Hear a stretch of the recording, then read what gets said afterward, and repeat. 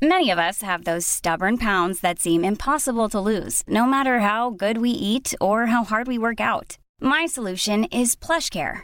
PlushCare is a leading telehealth provider with doctors who are there for you day and night to partner with you in your weight loss journey. They can prescribe FDA-approved weight loss medications like Wegovy and Zepbound for those who qualify.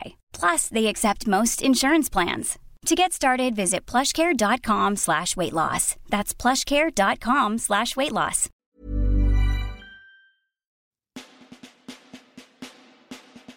So, what does it mean to be a modern warrior? First off, the elephant in the room. Warrior isn't a dirty word. A warrior is mindful. They seek excellence and have learnt to control their aggression. It's about understanding leadership, developing individual resilience, and seeking consistent human optimization. Remember, lifting heavy isn't dangerous. Being weak is dangerous. Fortune favours the brave, and you're never given more than you can handle. This, then, is the Warrior You podcast. All call signs. Ready, ready, ready. Let's roll!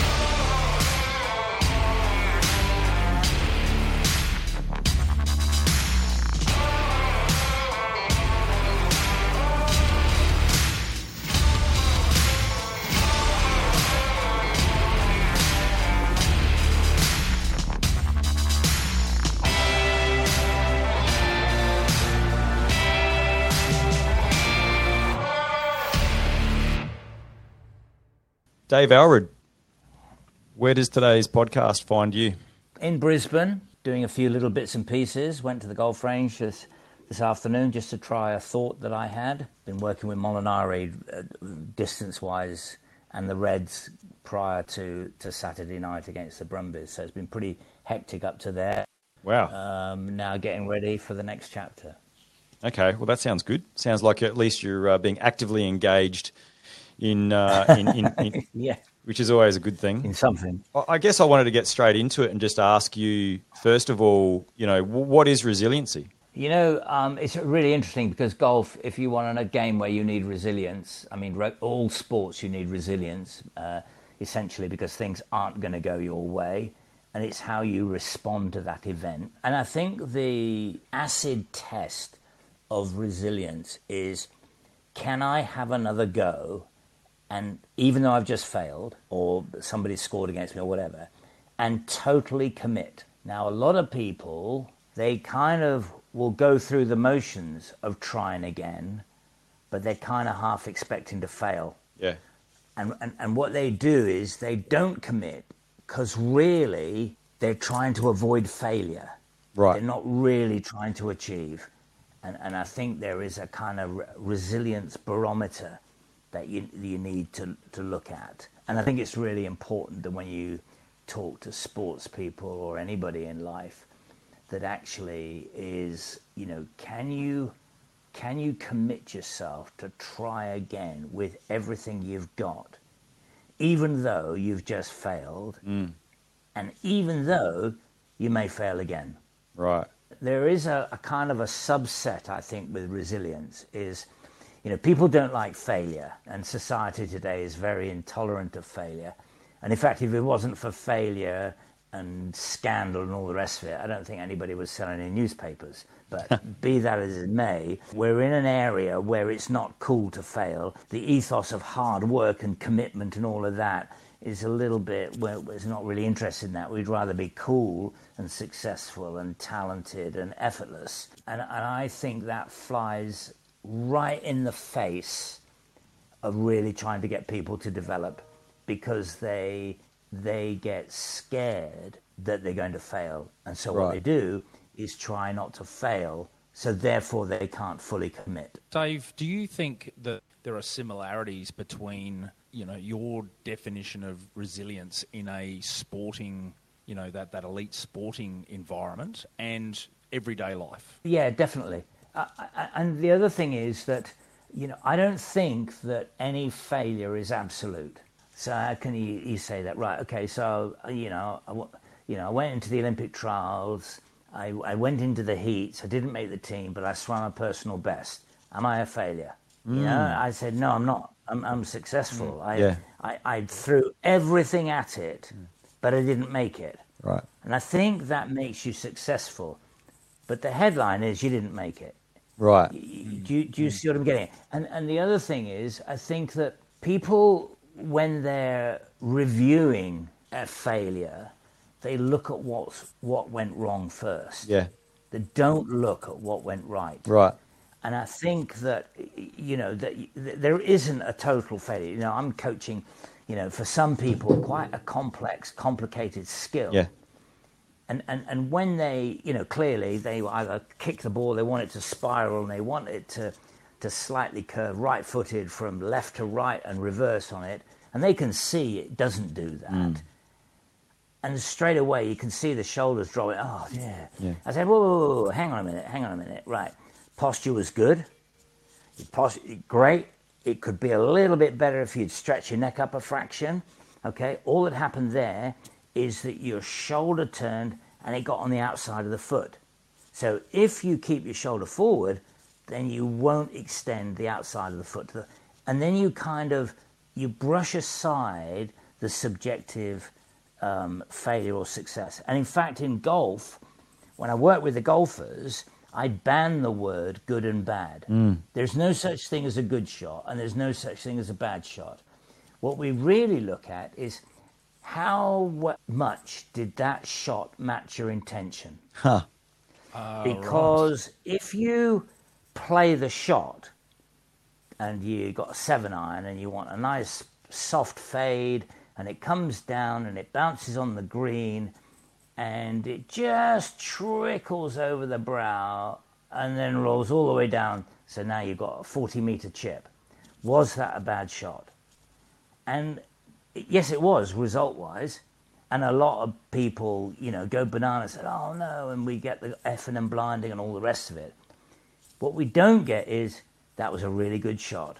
Yeah. That matched my intention. Now, if it matches my intention and we're in trouble, then it's a decision, not a technical term. Right. And so straight away, you have the ability to separate those two.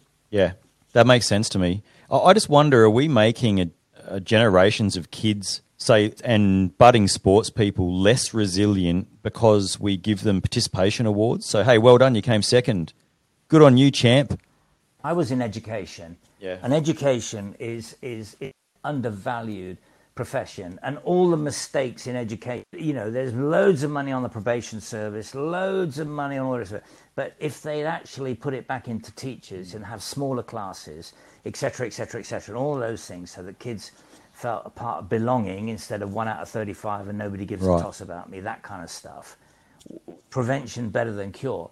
But if you have that, what I don't like about education now, and I can see it coming through, is the out of assessment. So if I'm assessing somebody, I said, right, and even the mark has got a hidden meaning. So if I say, well, okay, that was right. So what's the hidden message with that? You're pretty ordinary. And if I'm 9 out of 10, I'm pretty cool. All right? Regardless of how difficult or anything else the test was, what we really should be saying is, have you got better than you were last week? Regardless of whether you're top of the class, bottom, whatever. And the other thing is, you should look at what you get. So you against first. You? Yeah, absolutely. Me against myself. And then you can have more winners.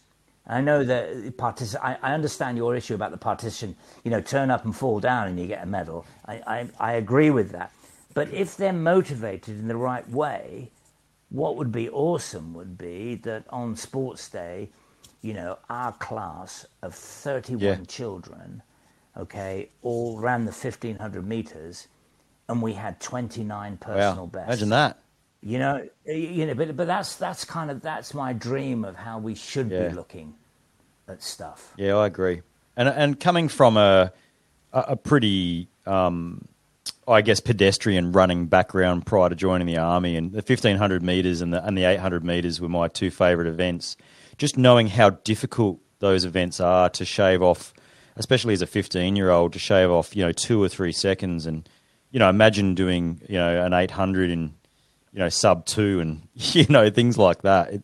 There's just and a 4 minute 1500, and then think about that, because there's only another 100 meters for a 4 minute mile, and you're 15 years old. But those numbers are huge chasms, aren't they? And yet we look at that, and here I am as a 15-year-old comparing myself to Herb Elliott. It's ridiculous. But having said that, and I can accept that. But what you could is actually say, okay, so Herb Elliott did the 4 minute mile, whatever it is. What was his split over 400 meters? Can we try and run that 400 meter split? Can you imagine? So that we get an appreciation. Now you could say, okay, right now, could you do, and then you can say, I've got a great story for you, Dave. When I was in Dubai in 2014, I was racing duathlon.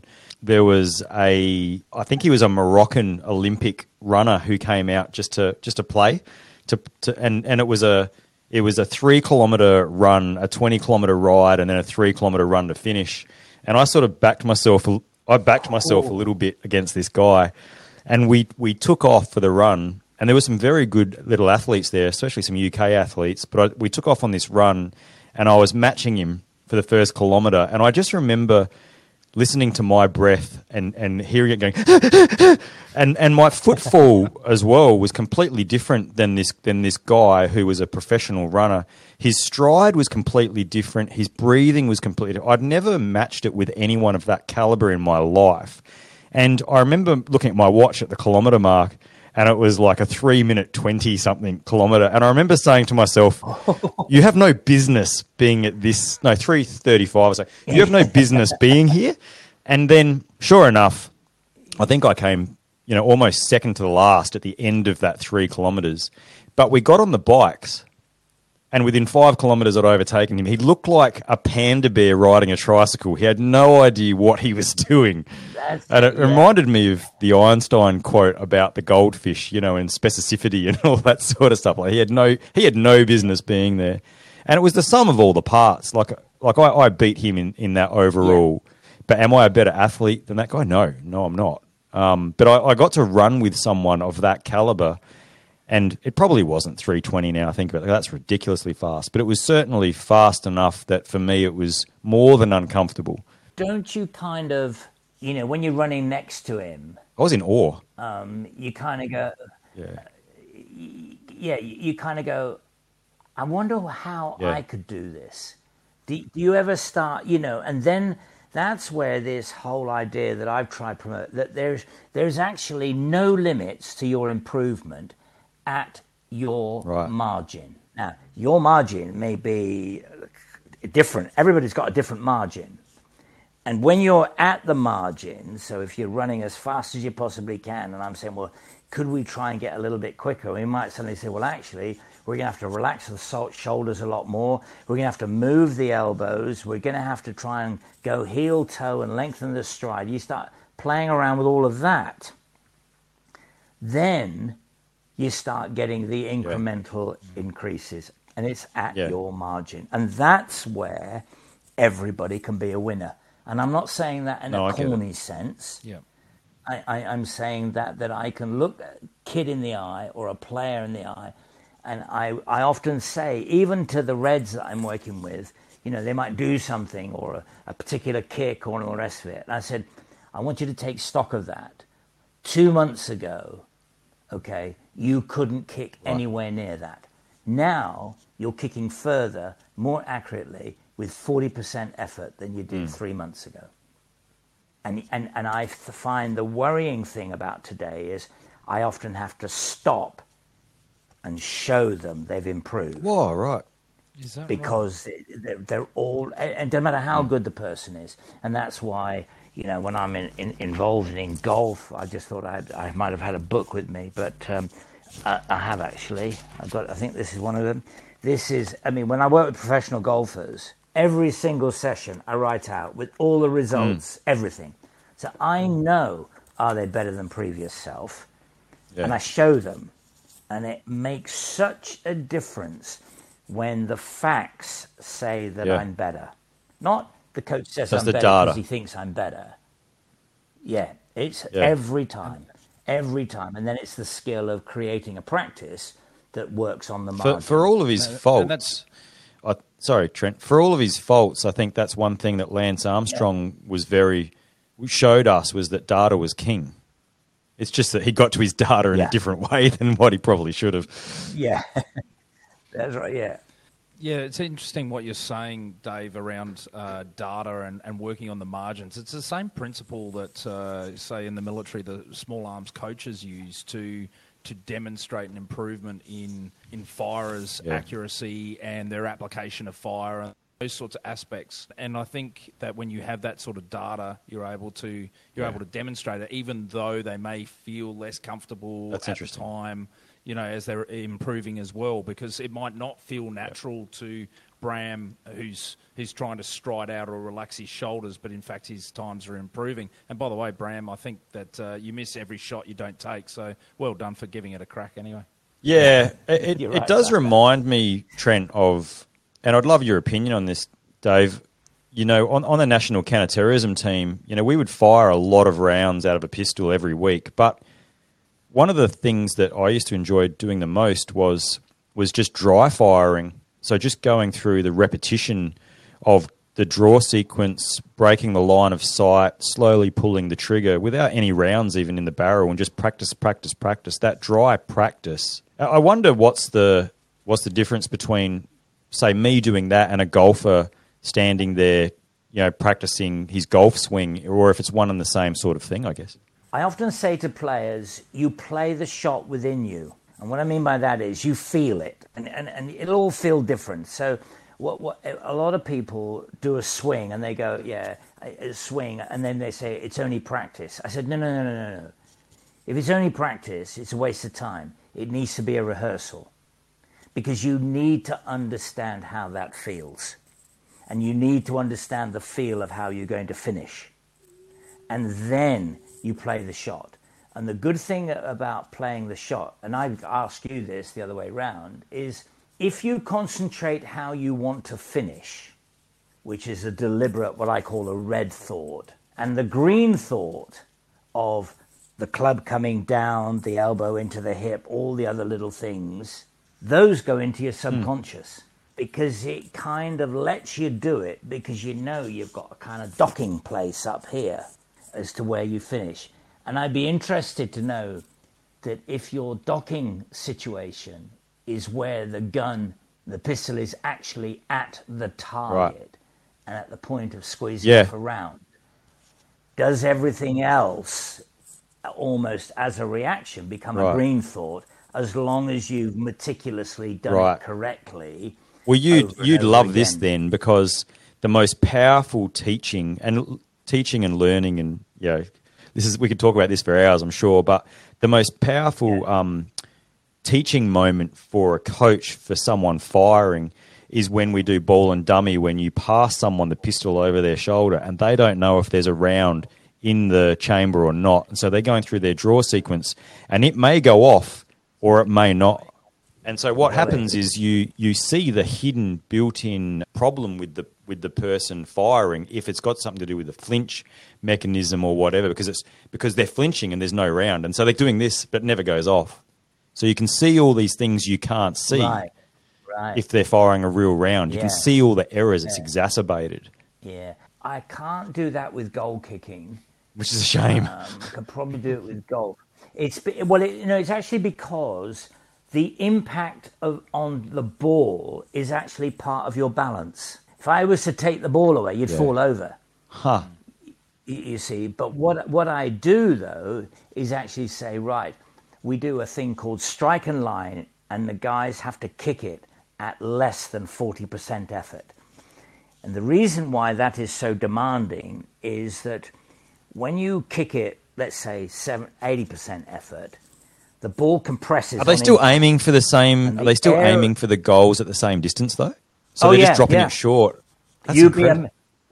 Well, sometimes I don't even let them hit a goal. I just want strike and line. I just want you to hit it cleanly, and you'd be amazed how less is more. Right. Because so many people try and hit. You just go to any driving range and people are smashing the hide out of a ball, okay? And then you get a 13-year-old girl who actually is a golfer and she does nothing and out hits it. And it's because the kinetic chain has put everything in there. The body weight's over impact, center of gravity over impact, exactly the same with goal kicking. So if you hit it hard, you've got a big area where the ball compresses. If you hit it at 40%, it's a much smaller area. And if you don't hit it right, it will go offline. So it's a fantastic training mechanism to hit the ball softly. Now, the problem with that is, particularly in the rugby environment, until you educate them, that rugby is all about more and more and more.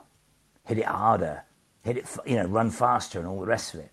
So for somebody to pipe up and go, actually, we want less, is a bit culturally a bit difficult. And not only that, they find they can't do it. And yet they can do it if they try and smash it. So there is the difference. And I'm saying, you smash it, you've got 10 kicks in you before you're sore. Learn at 40% and you've got 50 kicks in you. Yeah. Which is going to be the better kicker, the 50 kicker or the 10? Love it. Hey, Dave, I wanted to just circle back to something you said earlier, and that is around rehearsals and training for a game. We've got a saying, it's quite simple really, train as you would fight. Yeah. So what's the difference between practice and training, and maybe how does repetition play into this? Great question. Right.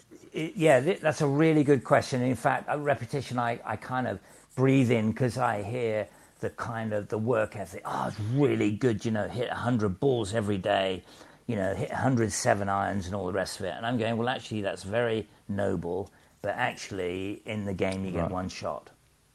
So actually, you've hit 100, 99 were a waste of time. And then that's a bit breaking their hearts. But let me just try and explain something. I divide training into three areas. I look at repair, which is technique. And if I had the technique, it's a bit like you're ghosting with the pistol and not getting the round off. I would actually have them kicking in a net so there's no outkim. So I can look at the technique, because we try and steer it if we don't like what's happening, and then you compromise technique, okay? Certainly in golf, exactly the same. Certainly in rugby, when you're trying to get them to kick with their opposite foot, okay? All of that kind of stuff. So that's repair. Then we got training, which is repetition, good old repetition. But the issue is, if I go to match first, match for golf and goal kicking and a lot of sports is one shot, one opportunity. Would you agree? Yeah, AFL, you got one shot. Absolutely, that's what Eminem taught us that. We know absolutely right. So, one shot, one opportunity, and I'm feeling sick and blah blah blah, and all the other stuff that's in there. But if I want to do repetition, which everybody tells me is going to help me groove my swing, improve my muscle memory, which I kind of sometimes I worry because I don't actually think there is a thing called muscle memory. But anyway, that's another issue. If I do a 50, how many match shots do I get? One. If I did 10 sets of 5 and a little pause each time, so I take the club out or move the ball around or do something and then do another 5, I get 10 match shots. And learning from zero, I haven't just done it, is the deepest learning. So I agree with repetition, but to a point, and I only let players 5 or 6 shots and then change it. Now, they often go, hey, I was just getting into it.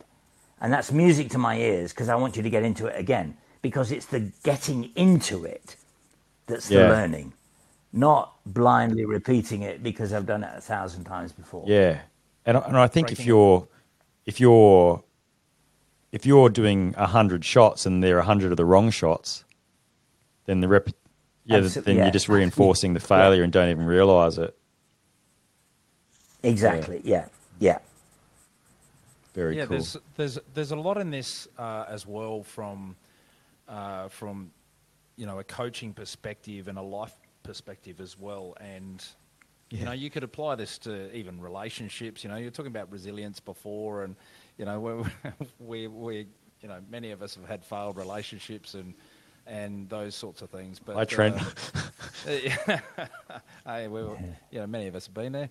I'm just wondering, and I kind of touched on a question earlier around, what are the life lessons here around resilience and teaching and learning new behaviours or repair and repetition from a life perspective? Yeah, I think it's really, we're getting into an area now which you're kind of zoning in, which is really good. In the crucial bit is empathy. Wow. We should have called this podcast Searching for Empathy, because every person with a PhD and now with a MBE, every person with a PhD we talk to has been coming back. No matter what their field, they've been coming back to empathy, Dave. But you see, if I want to teach you to goal kick, for example, I have to understand your map of reality. Your worldview. Because yours is the only map that counts. Otherwise, I'm giving you instruction. It's a bit like going to the doctors, and the doctor's a really good guy. I went in because I had earache, and he took my appendix out. It was really good. I've only got a little tiny scar, but I've still got fucking earache. And that's what happens when people just give instead of asking. Right, how did you feel that went? Right, what part of the foot did you hit? Now I can start to coach you. And when you really mess up, what am I going to jump on? I'm going to straight away squash any feelings of, oh no, I'm a failure, and tell you what you did well. And I'm going to jump on that and displace that and get you feeling good about yourself. Somebody asked me, can you give the best definition of a coach? And I thought about it a long time. And you get all these coaches, so-and-so's a really disciplinarian. The players are scared of him, and that's really good. And I'm going, oh, yeah. But you know what? The best coach creates the environment that allows the player to totally commit to a process and fail with no loss of self-esteem. Oh, Paul Roos just jumped into my mind the minute you said that. Personal friend of mine, wrote the foreword for the book Commando Way, Sydney Swans coach. And everyone who's ever worked with him have said that he's the guy that tells you what you're about to do is the hardest thing you'll ever do, and if you fail, that's cool. And they won a premiership. Yeah, absolutely. And I think, I even in failure, there's still something good about it. That's why, because you need to build. I mean, I have this thing about the ugly zone. If you look at young kids, 7-year-olds, and sometimes even 7, they learn to fail, but lower than that, and you say to a young kid, a 5-year-old, say, hey, guess what? Today we're going to go out and play football. I'm going to teach you something you've never done before. The kid is so excited, hasn't got a clue, but it's an adventure. And why do they get in the ugly zone? Why do they throw themselves at it? Because they don't know any failure. And I tell the little anecdote thing, little Freddie playing golf, swings, misses, swings and hits, and explodes with excitement because he's middle of the ball. And he's a golfer, and he runs in, he said, Dad, I'm a golfer, and all the rest of it. And you roll the thing 30 years on, and the guy's playing his monthly medal, and he's up there thinking, oh, shit, I hate this. I'm no good with a driver, bang, and it's negative, hit it into the trees, look, I told you, blah, blah, and all of this, and it's suicidal. Yeah. So what's happened in the 30 years? What's gone wrong? So if you say to me, what am I trying to do with a 45-year-old? I said, I want him to act like a 5-year-old. Wow. And go and jump the building for me. So if I say to you, you say to me, what do I do? I said, well, if I was to teach you to do a standing long jump in the front room, and it's 6 feet, and you could both do it, and I'll teach you the technique of, and the standing long jump's a massive metaphor for this, for commitment, because if you don't go to the point of no return, and you're falling, you won't My jump knees far already enough. hurt. So you have to be falling over, right? So knees bend over your toes, etc., Right. etc. Explode and blah blah blah blah. And we get it. So technically, you're really sound. And we go outside. I said, okay, guys, and let's say you're clearing 8 feet. Okay, there's a puddle outside. It's 3 inches deep, 7 feet. Yeah. Will you jump it?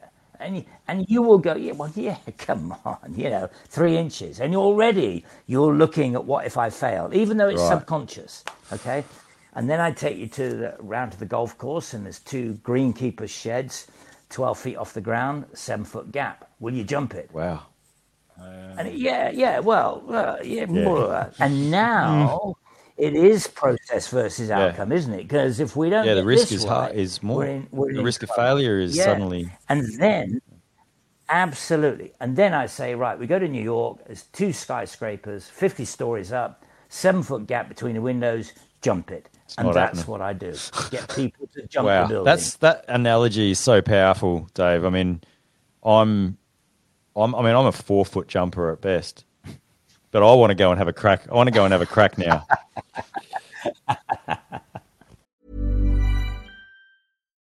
Since 2013, Bombas has donated over 100 million socks, underwear, and T-shirts to those facing homelessness. If we counted those on air, this ad would last over 1,157 days. But if we counted the time it takes to make a donation possible, it would take just a few clicks. Because every time you make a purchase, Bombas donates an item to someone who needs it.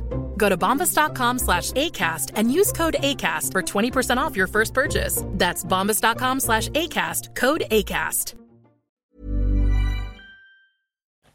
Yeah, That's right. Yeah, so I'm really confident that 2 your 13-year-old girl analogy who's a golfer, or the little the little 5 or 6-year-old that hits the ball for the first time. I thought that's really interesting, and to relate it back to leadership as well. This is a leadership and resilience podcast, and I'm just kind of connecting the dots here because it's interesting. I think over the years of leading, some leaders lose their passion for leading because of the difficulties they face.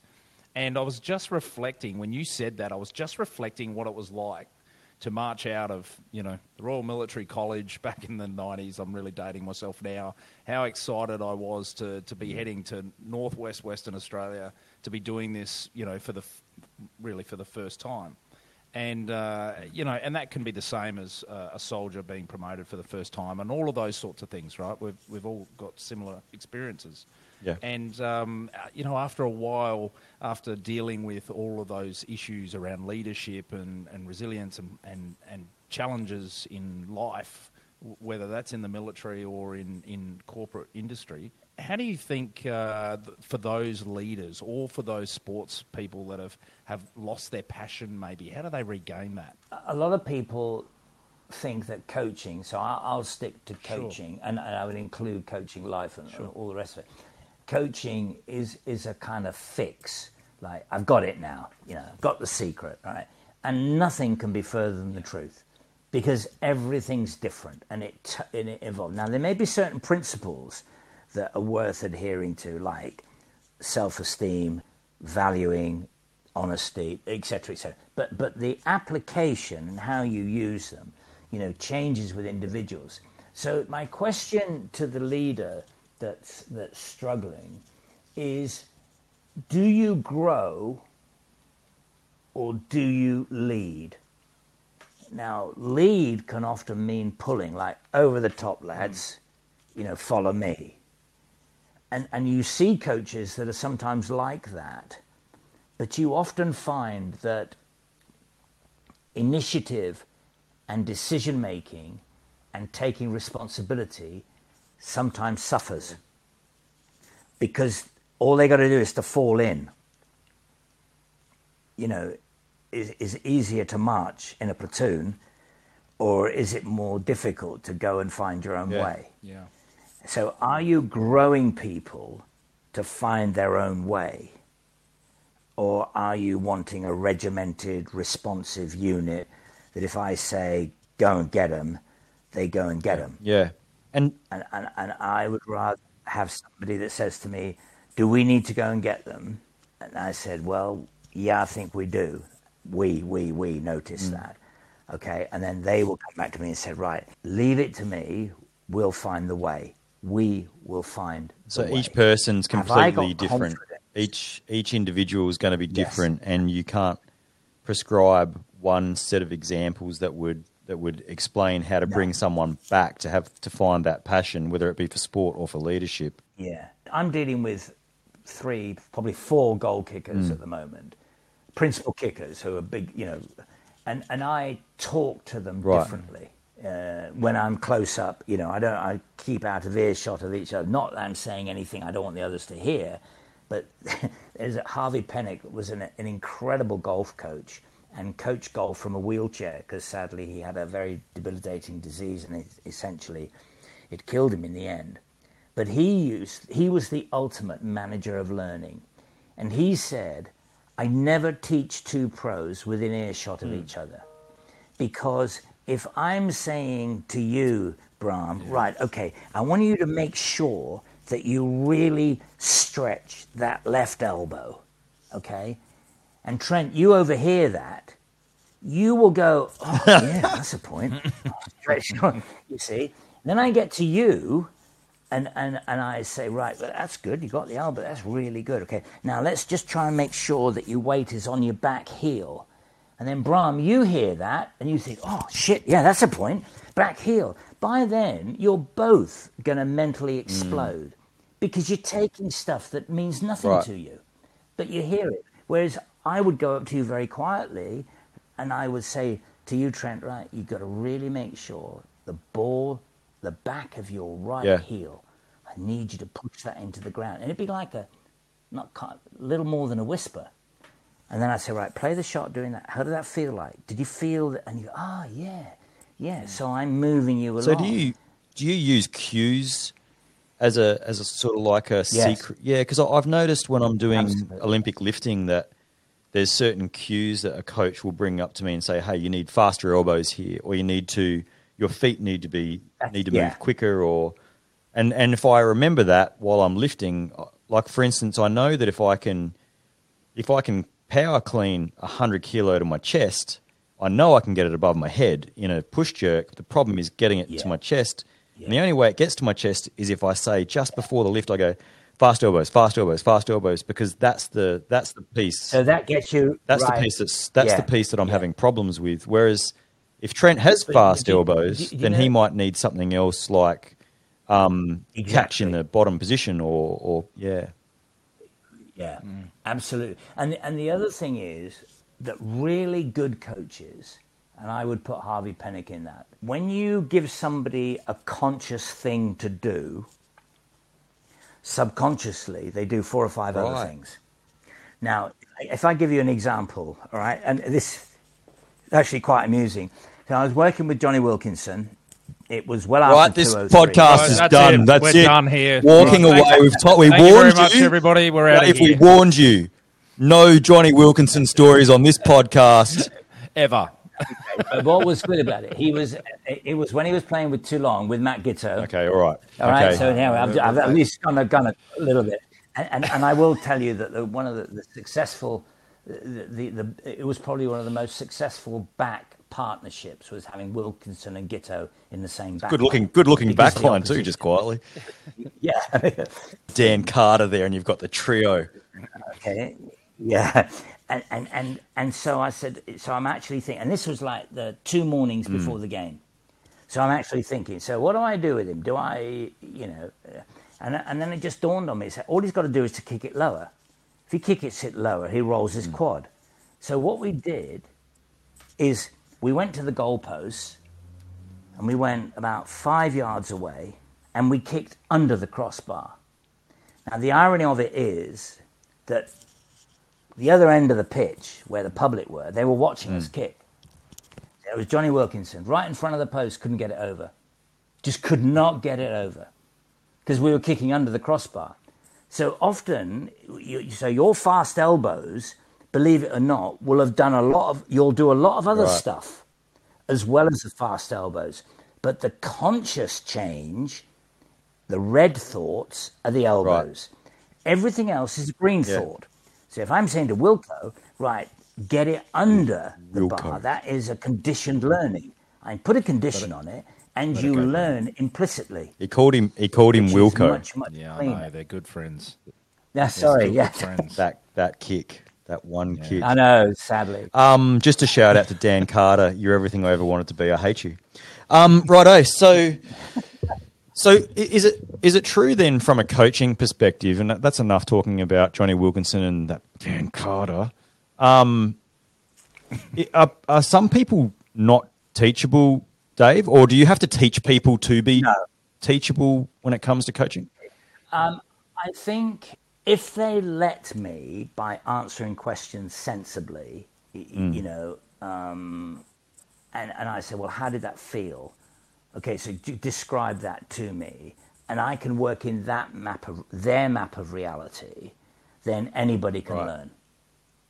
You know, if I can teach Rob Andrew at the age of 30, when, you know, old dogs, new tricks and all the rest of it, okay, and James O'Connor's 30 when I started with him.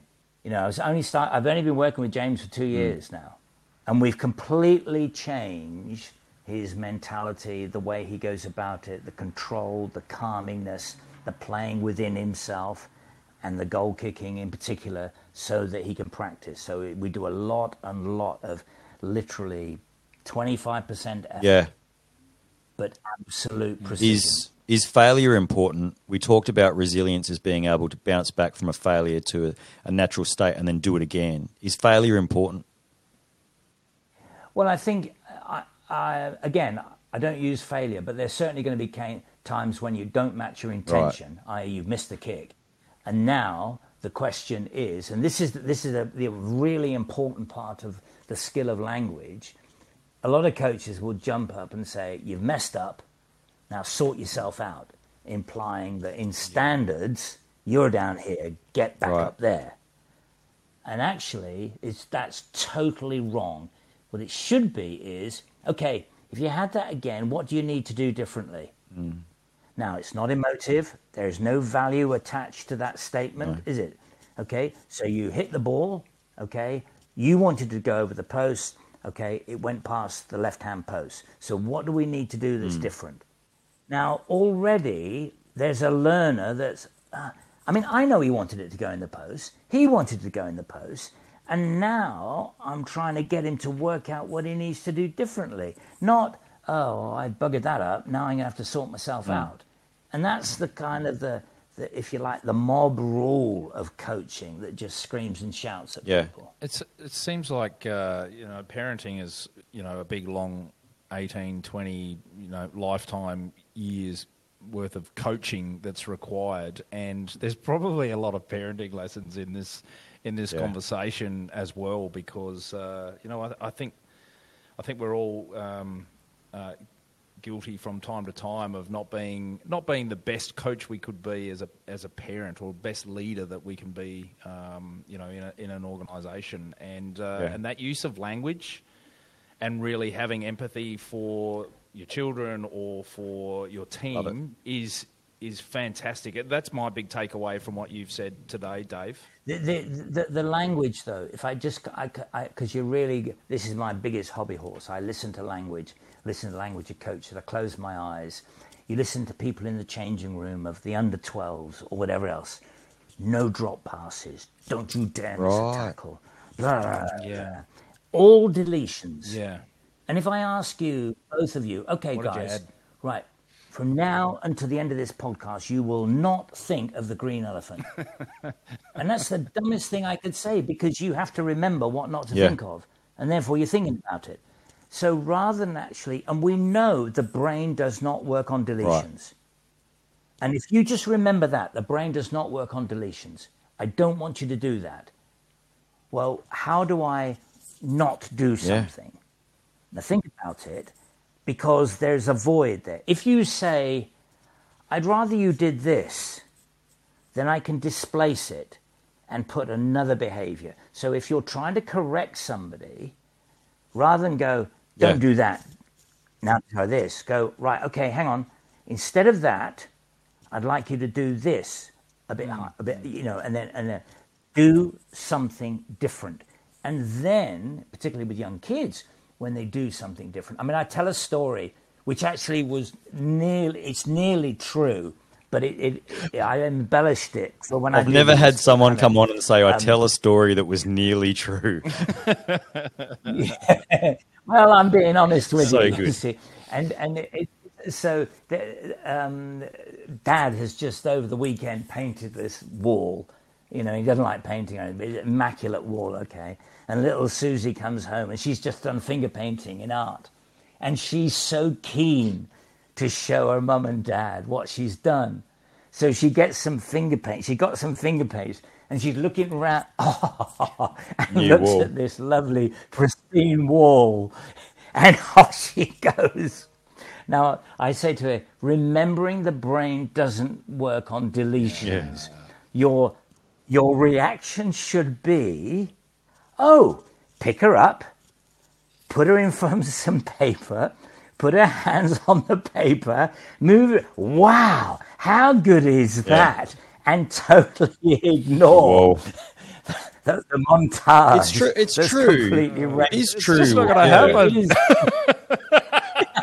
It's true. But at least, I know that's an extreme, but at least you kind of see where it's coming from. No. It's true. And I saw this. I stumbled across this with my own son, Dave, where my youngest son doesn't do negative feedback at all. So, but also more than that, if I say to him, "Oh, you should be really proud of yourself for the effort that you put in the cross country," that doesn't mean as much. I'm sorry, that means more than me saying I'm proud of you. So if I say I'm really proud of you for that, then he's like, oh, really? But if I say to him, wow, you should be really proud of yourself, that's completely different because then his face is it's just beaming when I say that. So I know I've discovered something. I'm just not sure what the hell it is. But I'll just help you one stage further. If you say you're proud of him, if you want the behavior repeated, you have to say, wow, that was good and why. So really great, the effort you put in today. I saw you coming up the hill. A lot of other kids were walking, but you kept on running. Gee, I am really you did proud so of you. good. Most of them were walking, and you're on your hands and knees, just making it so much harder for yourself. Well done, legend. That's my son. Yeah, mums and dads, that kid coming last. I'm sorry, Andrew, if you're now 40 and listening to this. That's why you're in therapy. Yeah. I'm doing the best I can with what I got, mate. Yeah, I love it. That's fantastic. Hey, if I can ask probably one final question for myself, Dave. You know, I understand that you've got a behavioural model for coaching. In maybe 50 or 100 words or less, can you tell us about that, and maybe for future study for those who are listening, where they might be able to find out about that? Yeah. I've written this book called The Pressure Principle, and there is a whole thing on behavior coaching. And behavior coaching comes from matching the behavior. I do it crudely with a team environment. What is the behavior on a Saturday in the game, and what is the behavior in training? And if they don't match, then the training isn't preparing the kids. Now, that doesn't mean to say that if you had a rugby team and they're all beating hell out of each other on a Saturday, you have to do that you've got to condition it, but you should still be looking at the components of that behavior. Is it unpredictable? Yes. Well, in that case, why do you have everybody in a straight line? That's a simple question, right? Is it chaotic? Okay, so why do you have people ordered in groups of 4 all running around these cones? Okay, I remember a situation a long time ago when I was kind of involved in Bath Rugby, and Bath Rugby at the time was pretty dominant of English rugby, and we won the league and the cup and so on and so forth. And I remember we played against Benetton, which was an Italian side, and Italy wasn't part of the Six Nations then. So they had some good players, had quite a few Aussies that would come over and play in Italy. And the guy who was coaching them was a guy called Villepreux. And he's a Frenchman, very outspoken, a real maverick, but a genius. Way ahead of his time. And I don't know if you remember, Barry Honan did a drills and skills for rugby. And it's a book of all sorts of running drills, and you run, and everybody was doing the Auckland grid. I don't know if you've seen it. They do it in rugby league, a version of it, and so on. So backwards and forwards. So Bath are doing the warm-up, and they look immaculate. And it was a really horrible, wet, stinking, muddy day, okay? And we were doing all this thing, and people go, yeah, and catching the ball, and whoa, and the crowd were loving it, and so on. Benetton just went some T-shirts on and shorts, went down and played again a tig and pass, semi-attacking. Total bloody chaos. Looked like kids playing in the mud. Okay? So at the end of the warm-up, they all come back in. Half done, we're 24 points down. We haven't seen the bloody ball yet. So they were already playing. So they didn't do something that was unrelated. Yeah. They were doing something that involved decision-making. It involved a slippery, muddy ball. It involved mistakes. So we were doing something that was totally irrelevant. We were doing training, almost, if you like, rugby aerobics. Right. Might as well have done. Yeah. And yet we were both going into an environment that was dynamic, unpredictable, mistake-littered, slippery, horrible conditions. Who was going to play better? The team that had played 15 minutes of it already, not the team that had done something that was a totally different behaviour. So there was no behaviour match. It comes back to that comment I said before about training as you fight. Yeah, absolutely. And do we really train as we fight? Yeah, it's a good point. Yeah, I think you in a physical environment, you need to be careful, but there are certain components you can get very, very close to it. Yeah. You know, hence you look at rugby union, for example. A lot of guys will do tackling, but they'll have pads on, you know, so they don't get injured in training, because the injury rate can be quite attritional. Yeah, for sure. That's interesting. It's just fascinating talking to you, Dave, because you've got a wealth of experience from high performance coaching, from understanding what works and what doesn't work. Resilience obviously is something that you know intimately through your sporting teams that you've worked with. I think there's a lot of carryover that we can take from your sporting lessons into our own lives to be more resilient. And I think if anything today, I'm not sure about yourself, Trent, but what I've learned listening to you today is that I need to look at myself more and where I am at the age I'm at as well, and start to compare myself to myself and make sure that I hate saying this, but I love it as well. Be better than I was yesterday, or by virtue of what I'm putting myself through. Can I just give you something that will help you do I'd love this? it. All right. This is where people come unstuck. So they say, right, okay, I want you to, let's just say, give me a strength. We're going to do strength, fitness, and whatever. Just two things, all right? So give me a rating of your CV at the moment, right now. CV as in? Just how fit are you? Heart and lungs. From where compared to? No, right now. Just give me a rating now. Oh, I'd say I'm at around 60% of what I could be. 60%. Yeah. Okay, good. All right then. And what about you, Trent? I'm much lower. If he's 60, I'm running at about 30. Yeah, but you and I have trained against each other recently. Yeah. And I towered you up, and you're worried about that. But that's okay. Yeah. Let me just say, both of you are wrong. Jesus. Okay? Because if you all improve, the 60% very quickly will get to 90%. And then the 90%, I said, right, okay, so you keep going, I'll be 100%. So does that mean there's no more improvement in you? So the out of is a ceiling. Now, God, you've taught us nothing. We haven't listened to anything you've said, have we? But you, Trent, for example, you said, you're 3-4 out of whatever, it's 30%. So that's actually 3 out of 10. Well, so what you're really telling me is I'm really unfit. That's what that's the real message. I'm really broken so after 31 years. So I will now years. give you that's it. So I'm now going to give you both a score. Okay? And your score, Brahm, is 10, and your score, Trent, is 10. And it's not out of anything, because in a month's time, the question will be, based on 10 4 weeks ago, where are you now? I like it. And then you're going to say, probably about 13. I say, good, right. So yeah, that's your baseline. And you say, right, okay, I'm 14. Good. And it's not not out of anything. You're just adding to it. Ooh, I like this. Exactly. So then I say to you, Trent, right, okay, 14. Okay, so what have you done so far? Well, I've done this. So how are we going to improve on 14? Yeah. So we've lost 10. 10's disappeared. You're not interested in 10 anymore. It's 14. Wow. And that's the whole process of the way that I try and operate. It's good where you are, but it can be better, and let's work out how we can do it. I've got to ask you a throwaway. It's brought me to this point, and I know you hate these sort of questions, Dave, but motivation or consistency, which one is going to be more powerful? I think you need to be motivated to be consistent. Not what I was looking for.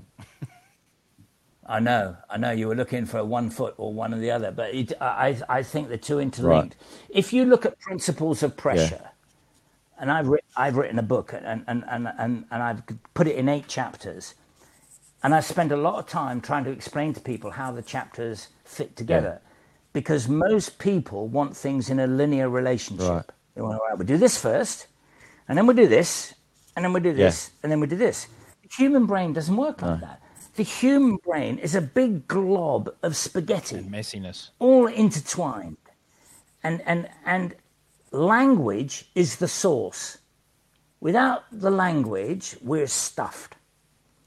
And then I deal with things like anxiety, managing learning, implicit and stuff. But language is the nugget. Right. The language is the oil that makes the engine work. And without people spending time on their language and understanding the impact of language, they will not be as effective as they can be. Got it. I think that's answered that question. And it's probably something we should have talked about a long time ago, Trent and I, for our business, hindsight, leadership and resilience, is that, we've been saying for a while that consistency is the superpower. It's just turn up. But actually it's probably finding ways to maintain motivation and still a consistent application over time. I like it. Yeah. If you're not motivated, I don't think you can be consistent, because you'll drop off. That's true. Dave, Alred, MBE, PhD, any more Author. letters that I can think of?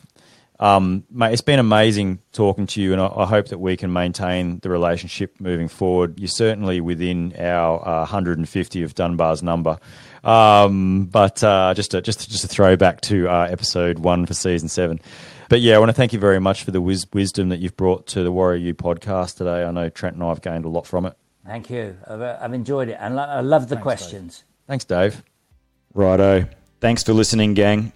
If you'd like to find out about our parent company and the leadership and resilience training and workshops that they offer, please head to the Hindsight Leadership website, www.hindsightleadership.com. Hindsight Leadership, all one word. If you'd like to donate to the podcast, and remember, every dollar helps, you can do that through the podcast website at www.podcast.warriorU.com.au. There's a donation tab at the bottom of the main page, and all donations are really appreciated. They keep the show on the road. And if you're interested in the Warrior U military preparation course, whether that's just the physical training component or the whole cultural training package, this can also be found through the podcast website, www.podcast.warriorU.com.au. Thanks for listening.